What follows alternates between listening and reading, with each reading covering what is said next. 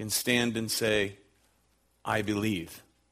Corporately, embraced by God's people, where we say, as His body, as we confess, Jesus Christ, our Lord. He is Jesus Christ, God's only Son, conceived by the Holy Spirit, born under the Virgin Mary, born of the Virgin Mary. Fact, fact, fact. The one and only beloved Son of God, who is the way, the truth, and the life. And He is the beloved one. At His baptism, the Lord Jesus saw the Spirit descending upon Him. Behold, a voice was heard from heaven. It said, this is my beloved Son, in whom I am well pleased. At His transfiguration, speaking of His exodus, Jesus up on the mountain there with Peter, James, and John was transfigured. And He's there speaking to Moses and Elijah. And at that moment, a bright cloud overshadowed them, and a voice from the cloud said, this is my beloved Son, in whom I am well pleased. Listen to Him. And then, subsequent to His triumphal entry, in John's Gospel, Jesus said, the hour has come for the Son of Man to be glorified. Truly, truly, I say to you, unless a grain of wheat falls into the earth and dies, it remains alone. But if it dies, it bears much fruit. Now, He said, is my soul troubled? And what shall I say? Father, save me from this hour? But for this purpose I have come to this hour. Father, glorify your name. And at that moment, a voice came from heaven saying, I have glorified it, and I will glorify it again. The crowd stood there. They heard it. They thought it had thundered. Others said, well, an angel has spoken to him. Jesus answered, this voice has come for your sake, not mine. Now is the judgment of this world. Now will the ruler of this world be cast out, and I, when I am lifted up from the earth, will draw all people to myself. He said this to show what kind of death He was going to die, to be lifted up on a Roman cross. So we now consider the next part of the creed that says, He, Jesus Christ our Lord, God's beloved Son, suffered under Pontius Pilate. Now, there's a swift move in the creed here from being born of the Virgin Mary straight on to suffering under Pontius Pilate. If you notice, there's nothing in the creed that mentions His preaching, nothing mentions His teaching, nothing mentions His miracles. There is no mention of the fact that this is He who healed the blind. He healed the lame or the leprous. Or He is the one who by the word of His mouth raised the dead. No mention of the Sermon on the Mount. No mention of the Olivet Discourse. And the reason that there's no mention of those things is that in concise fashion here in the creed, it is designed to get to the main purpose of Christ's coming. And that is the atoning work accomplished for us at the cross by way of His suffering and death. And any time a teacher, a preacher, or a professor attempts to play down, devalue, or soften this aspect of the life and ministry of Jesus Christ, that is His suffering and the shedding of His blood, you can be sure that they are up to no good. And do not lend them ear. So let's look at Matthew 27, beginning in verse 11. Now Jesus stood before the governor, and the governor asked Him, are you the king of the Jews? And Jesus answered, you have said so. But when He was accused by the chief priests and elders, He gave no answer. Then Pilate said to Him, do you not hear how many things they testify against you? But He gave him no answer, not even to a single charge, so that the governor was greatly amazed. Now at the feast, the governor was accustomed to release for the crowd any one prisoner whom they wanted, and they had then a notorious prisoner called Barabbas. So when they had gathered, Pilate said to them, "Whom do you want me to release for you, Barabbas or Jesus who's called the Christ?" For he knew that it was out of envy that they had delivered him up. Besides, while he was sitting on the judgment seat, his wife sent word to him, "Have nothing to do with this righteous man, for I have suffered much because of him today in a dream." Now the chief priests and the elders persuaded the crowd to ask for Barabbas and to destroy Jesus. The governor again said to them, "Which of the two do you want me to release to you?" And they said, "Barabbas." Pilate said to them, "Then what shall I do with this Jesus who's called the Christ?" They all said, "Let him be crucified." He said, "Why? What evil has he done?" But they shouted all the more, "Let him be crucified." So when Pilate saw that he was gaining nothing, but rather that a riot was beginning, he took water, washed his hands before the crowd, saying, "I'm innocent of this man's blood. See to it yourselves." And all the people answered, "His blood be on us and on our children." Then he released for them Barabbas, and having scourged Jesus, delivered him to be crucified. So having passed sentence on him for confessing who he truly was, the one and only Son of God, God in the flesh, the Son of Man, God's Christ, the fact that he was equal with God, the religious leaders wanted him dead. In John chapter 5, we read that the Jews were seeking all the more to kill him because not only was he breaking the Sabbath, but he was even calling God his own Father, making himself equal with God. In John chapter 10, Jesus answered and said, "I have shown you many good works from the Father. For which of them are you going to stone me?" The Jews answered, "It's not for a good work that we're going to stone you, but for blasphemy. Because you, being a man, make yourself God." To anyone who says Jesus never claimed to be God, there you go. So the high priest Caiaphas and the other religious authorities here in this day falsely convicted the Lord of blasphemy, which was a capital crime according to the Mosaic Code. But under Roman occupation, they had not the right to carry out capital punishment. They could not enforce the death penalty. And even though on many occasions they did attempt to stone Jesus, they picked up stones to do so. They tried to push him off a cliff. But again, over and over again, we read in the Scriptures, they were not able to do so because his hour had not come. It was preordained he'd be delivered up and that he would deliver himself up to death. But it was not yet his hour. In verse 18 there in Matthew 27, the Scripture says that Pilate knew that they had delivered Jesus up because of envy. Now remember, Jesus taught as one having authority, not as the scribes. So the crowds that heard him stood in awe, and not only the crowds, but the Pharisees as well. The Sanhedrin, the scribes and Pharisees who were outraged at him were nonetheless awestruck at his authoritative teaching. So Jesus, having exposed their Phariseeism, told the people within earshot, do not do according to their deeds. Okay, do as they say, not as they do.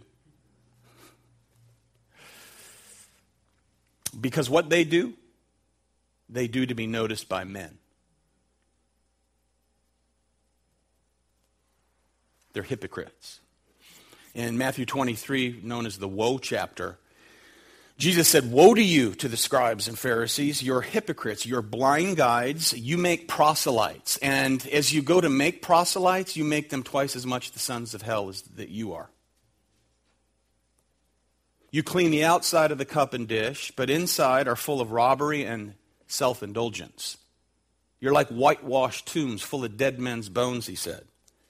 "You appear outwardly righteous, but inwardly you're full of hypocrisy, you're full of lawlessness." As a matter of fact, he said, God's not your father. Your father is? Your father's the devil. Can you imagine that? So after 3 years of vicious, jealous, vengeful hatred, the divinely preordained hour had come. So here, affirming as the creed does that Jesus suffered under Pontius Pilate, the reason that's there is to confirm that this is an historical statement. Pilate is a historic person. The details of his life are recorded not only in the Scripture, but also in secular history. For instance, Josephus, first century Jewish historian, records several incidents of the life of Pilate, which are in direct accordance with his character described right here in the Gospels. He raided the temple treasury in order to build an aqueduct during his 7 to 8 year rule there. He murdered some Galileans, as we learn in Luke 13, while they were offering sacrifices on the altar. He wasn't viewed as a favorable governor by Caesar. He wasn't one of Caesar's favorites, if you will. But even so, Pilate did have a great hatred for the Sanhedrin of the day. He despised them. So he wasn't going to be easily moved to kill Jesus simply because Jesus had violated their, religious sensibilities and insecurities. He brought him to the surface. Tacitus, a Roman historian, he wrote in his annals soon after the crucifixion of Jesus that Pilate was the governor of Judea when Jesus, the Christ, was put to death. So the only reason, beloved, that you and I know about this territorial governor known as Pontius Pilate is that he goes down in history as the one who ordered Jesus to be crucified. Otherwise, he's a non-entity.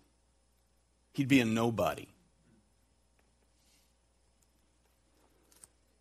So Pilate's name here again is inserted in the Apostles' Creed.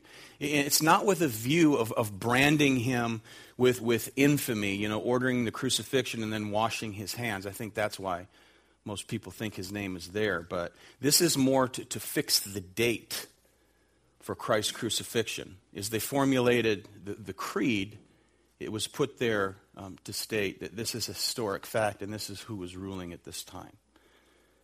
So the testimony of the Gospels and the testimony of the Creed are confirmed in both Roman and Jewish history. But it's not even the event itself that stirs up controversy. I mean, this is a fact. It's the conclusions drawn from it that cause strife, that stir up anger. And that is that Christians proclaim, as we do, that he came to suffer as the only one who could redeem sinners.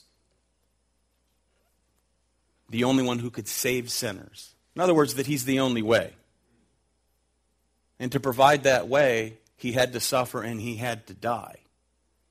And of course, his suffering, his life, his work, his worth were all validated, which we'll get to in a couple weeks, by way of his resurrection. Now, the Scripture said that a crucified Christ to the Jews is a stumbling block. To Gentiles, it's foolishness. And that truth stands to this day, amen? It kindles hostility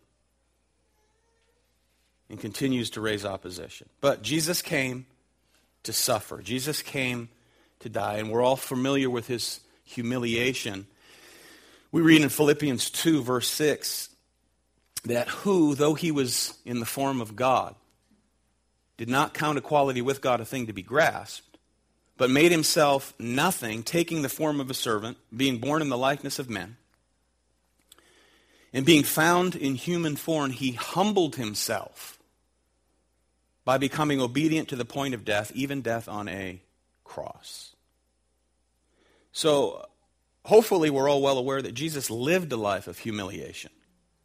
In the first step of that humiliation was him condescending, coming from heaven to earth. To be born as a human being, to be born in a poor family. He was not born in a palace surrounded by riches. He was born in a stable. He was laid in a manger. There was no room for him at the inn.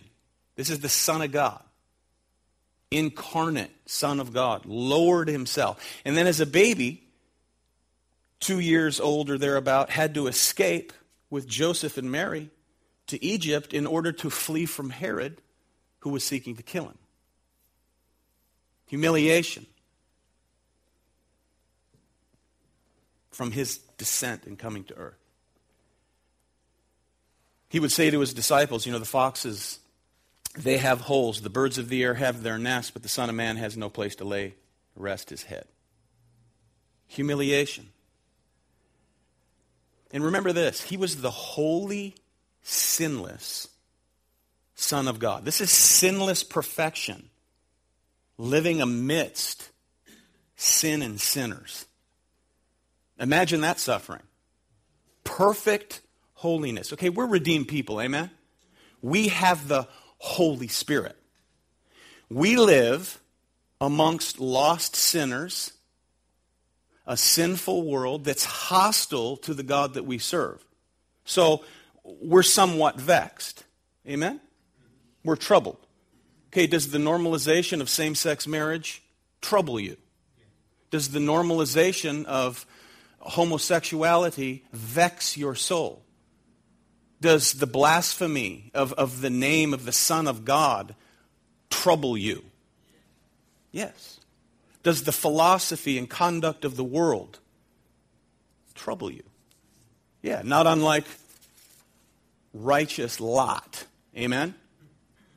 We read in 2 Peter 2, righteous Lot, who was greatly distressed by the sensual conduct of the wicked there in Sodom, for as that righteous man lived among them day after day, he was tormenting his righteous soul,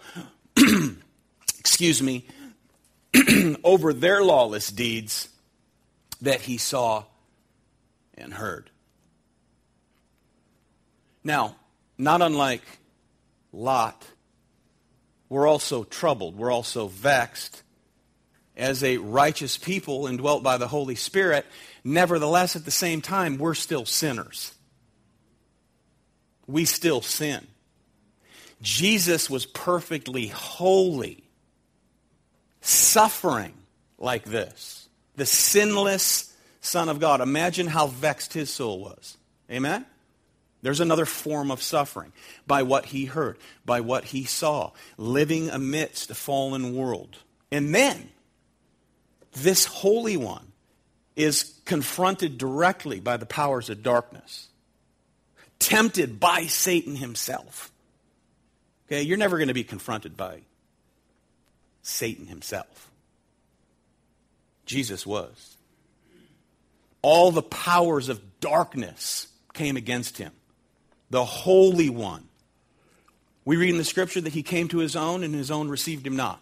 Rejected from day one. That's suffering. Surrounded by sin and sinners, is perfectly holy. That's suffering. The miracles he performed were attributed to the power of Satan. That's suffering. Called names over and over again. That's suffering. And he suffered as he was tempted also at every turn. He faced the strongest and most relentless barrage of temptations that anyone could possibly face. That's another form of suffering. Never have temptations been devised by the kingdom of darkness like those that were set against the sinless Son of God. So, also, because Jesus never sinned, Jesus therefore had to fight every single temptation every time to the end. And imagine the pressure he felt with the unmitigated force of each temptation. That's a form of suffering. And he succeeded every time in defeating every temptation to the end. Okay, listen to this insight from Bruce Ware. And for those men of you who studied with me his work on the hypostatic union of Jesus Christ, you'll remember this quote. Quote, "Isn't it clear to any of us who think about the sin of our own lives that one of the reasons we give into temptation is that the pressure is off and the battle is ended once we've given in? The immediate sense of release from the struggle is deeply appealing when we don't want to keep fighting. So, marvel at our sinless Savior, because he never sinned when tempted. This means that he fought every temptation fully to the end. He never, not once, gave in to that delicious and enticing longing simply to end the struggle by yielding to the temptation," end quote. So Jesus suffered in many ways. We should say in every way. All of his life was suffering. He suffered humiliation, he suffered loss, he suffered denial, he suffered hunger, he suffered thirst, he suffered temptation, and he suffered rejection. The sinless Son of God. Yet, the suffering referred to here directly in the Creed has most specifically to do with his passion. His passion. The suffering that occurred in the events immediately leading up to the crucifixion. That's what's in view here. But I didn't want to miss the other aspects of his suffering. So at this point in the Creed, it's directing us to contemplate the redemptive suffering of our Lord Jesus Christ. The suffering described so painfully and in such detail in Matthew, Mark, Luke, and John's Gospels. But it was prophetically foretold. Graphically in a number of places, but we'll just pick one right now, and that's Isaiah. Okay, listen to Isaiah. I'll just scan this from chapter 52 and 53. "Behold, my servant shall act wisely." Verse 13, chapter 52. "He shall be high and lifted up. He shall be exalted. As many were astonished at you, his appearance was so marred beyond human semblance, and his form beyond that of the children of mankind. So shall he sprinkle many nations. Kings shall shut their mouths because of him. For that which has not been told them, they see, and that which they have not heard, they understand. Who's believed what he's heard from us? And to whom has the arm of the Lord been revealed?" You jump down to verse 3. "He was despised and rejected by men, a man of sorrows, acquainted with grief. As one from whom men hide their faces, he was despised, and we esteemed him not. Surely he's borne our griefs, he's carried our sorrows. We esteemed him stricken, smitten by God, and afflicted. He was wounded for our transgressions, crushed for our iniquities. Upon him was the chastisement that brought us peace. With his stripes we are healed.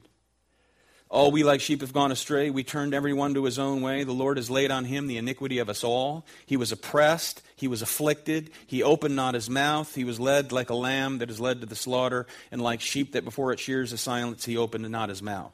Stricken," verse 8, "for our transgressions." Verse 10, "Yet it was the will of the Lord to crush him. Out of the anguish of his soul," verse 11, "he shall see and be satisfied. By his knowledge shall the righteous one, my servant, make many to be accounted righteous." Many. So looking to the cross, looking forward to the cross, Isaiah here foretells that this one will sprinkle many nations. We're recipients of this. We're part of the fulfillment of this. This suffering servant who provides an effectual atonement would not be one that we would choose. That's what the scripture says. He would not be one that we would choose. He will not share the attraction of a secular leader. That's the point. We wouldn't want him. But this king, will be marred beyond human semblance. beaten to a pulp, unrecognizable as a man, this king. But he's the one, notice, the one before whom kings will shut their mouths.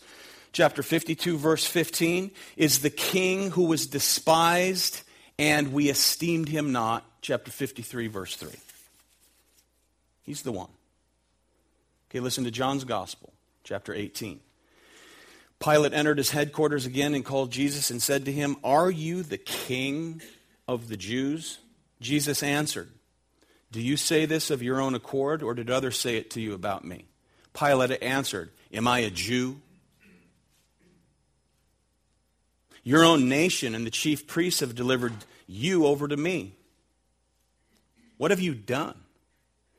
Jesus answered, "My kingdom is not of this world. If my kingdom were of this world, my servants would have been fighting, that I might not be delivered over to the Jews.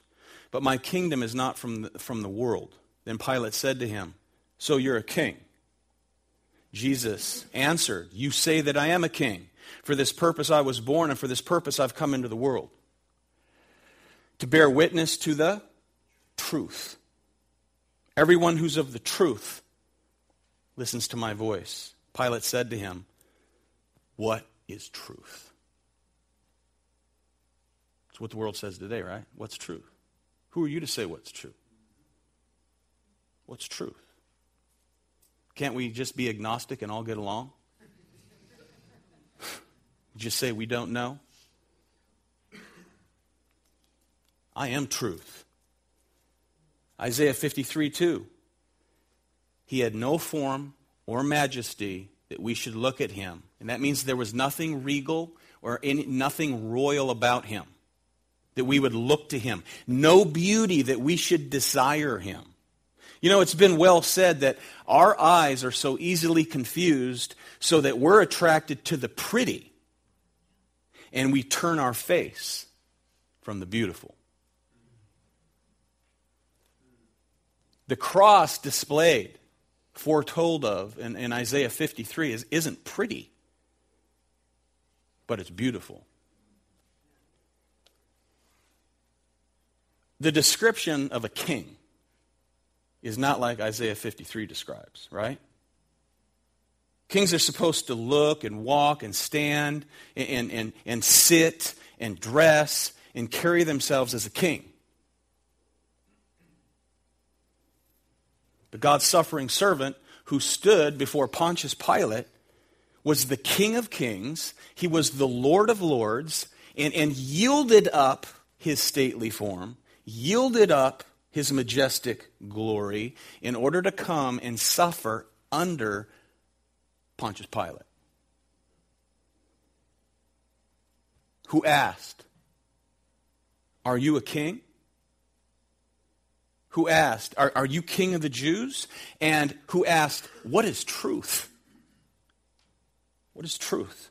As he stood before the very embodiment of truth.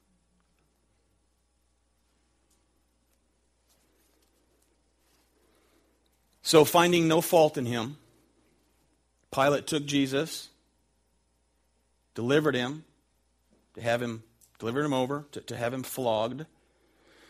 John 19:2, soldiers twisted together a crown of thorns, put it on his head, and arrayed him in a purple robe. They came up to him saying, "Hail, King of the Jews." Okay, mocking him. And struck him with their hands. Pilate went out again and said to them, "See, I'm bringing him out to you, that you may know I find no guilt in him." So Jesus came out wearing the crown of thorns and the purple robe. Pilate said to them, "Ecce homo," behold the man. More on that next time. Behold the man.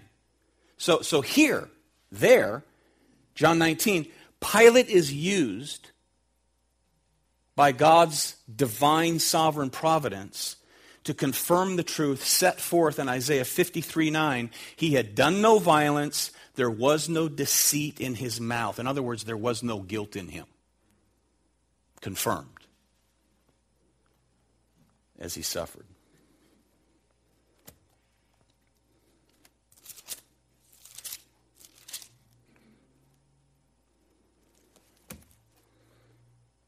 Verse 6 of John 19, when the chief priests and the officers saw him, they cried out, "Crucify him! Crucify him!" Pilate said to them, "Take him yourselves and crucify him, for I find no guilt in him." The Jews answered him, "We have a law, and according to that law he ought to die because he made himself the Son of God." When Pilate heard this statement, he was even more afraid. He entered his headquarters again and said to Jesus, "Where are you from?" Imagine this. Jesus gave him no answer. So Pilate said to him, "You will not speak to me? Do you not know that I have authority to release you and authority to crucify you?" Jesus answered him, "You'd have no authority over me at all unless it had been given to you from above. Therefore, he who delivered me over to you has the greater sin, though they're all guilty." From then on, Pilate sought to release him, but the Jews cried out, "If you release this man, you're not Caesar's friend. Everyone who makes himself a king opposes Caesar." These people hated Caesar. They hated Roman authority. So when Pilate heard these words, he brought Jesus out, sat down on the judgment seat at a place called the Stone Pavement, and in Aramaic, Gabbatha.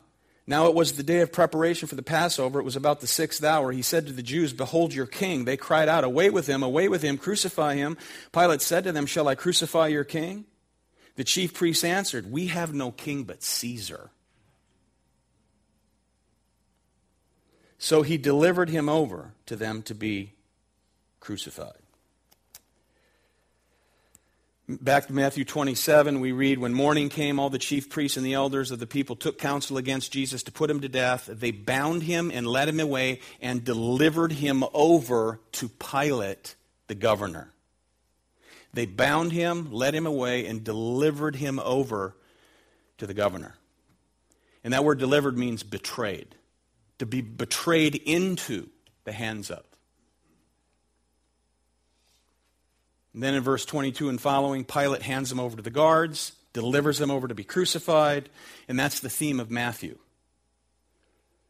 Betrayal, to be delivered, to be handed over. Jesus was delivered over by Judas. He was delivered over by the Jews. He was delivered over by Pilate, suffering through and through. But ultimately, the Scripture says he was delivered over by the Father. The Father delivered him over to be crucified, delivered him over to suffer. Romans 8:32, he who did not spare his own Son delivered him up for us all.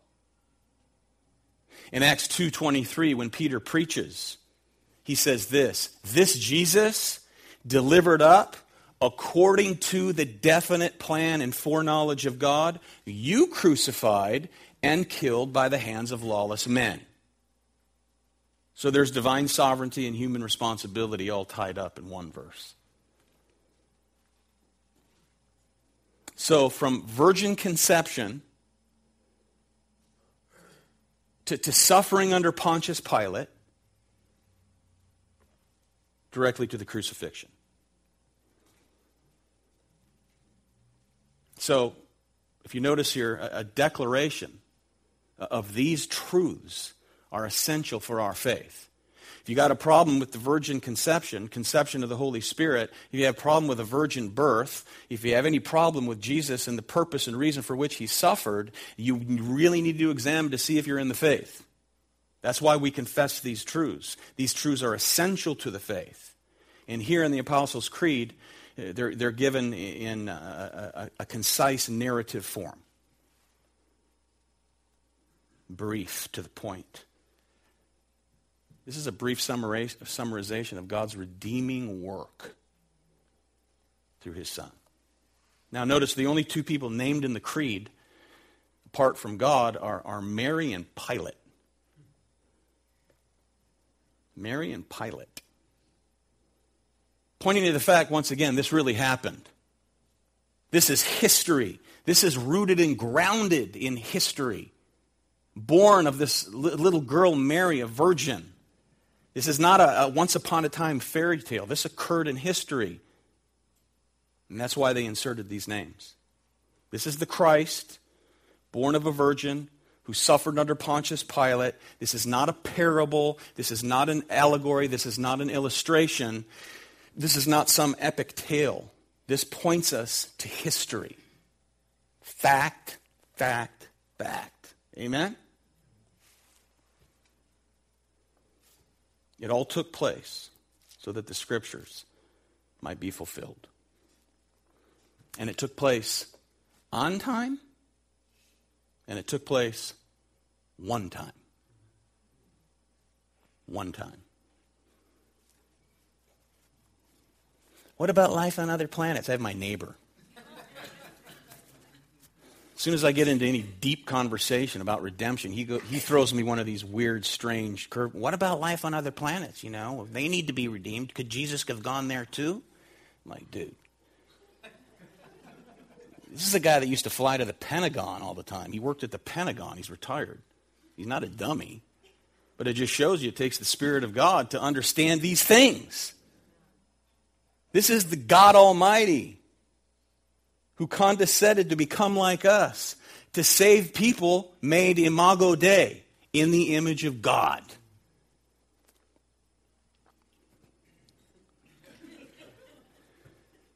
He came to suffer. Immediately following his resurrection, the two troubled souls on that road leading to Emmaus, Jesus meets them. He said, "O foolish ones and slow of heart to believe all the prophets have spoken. Was it not necessary that the Christ should suffer these things and enter into his glory?" And then to his own 11 disciples, he opened their minds to understand the Scriptures and said to them, "Thus it is written that the Christ should suffer, and on the third day rise from the dead, and that repentance and forgiveness of sins should be proclaimed in his name to all nations." So he was crucified, suffering under Pontius Pilate, that is, under his rule as the governor of Judea, a 7 to 8 year period of time, thereabout, having been appointed by Caesar in Rome to control his interests in the land of Palestine. And it was then that our Lord and Savior suffered and died, under this one Pontius Pilate, who ruled at this time. So Jesus suffered body and soul.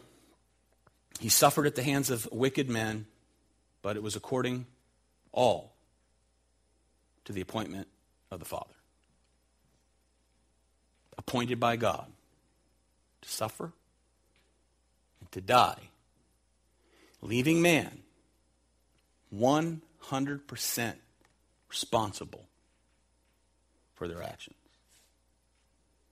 And you and I were responsible for the suffering and crucifixion of Jesus Christ, and as redeemed saints, the very purpose for which he came to suffer and die was to save you. I believe in God the Father Almighty, maker of heaven and earth, and in Jesus Christ, his only Son, our Lord, conceived of the Holy Spirit, born of the Virgin Mary, suffered under Pontius Pilate. And then, Lord willing, next time, crucified, dead, buried. Amen.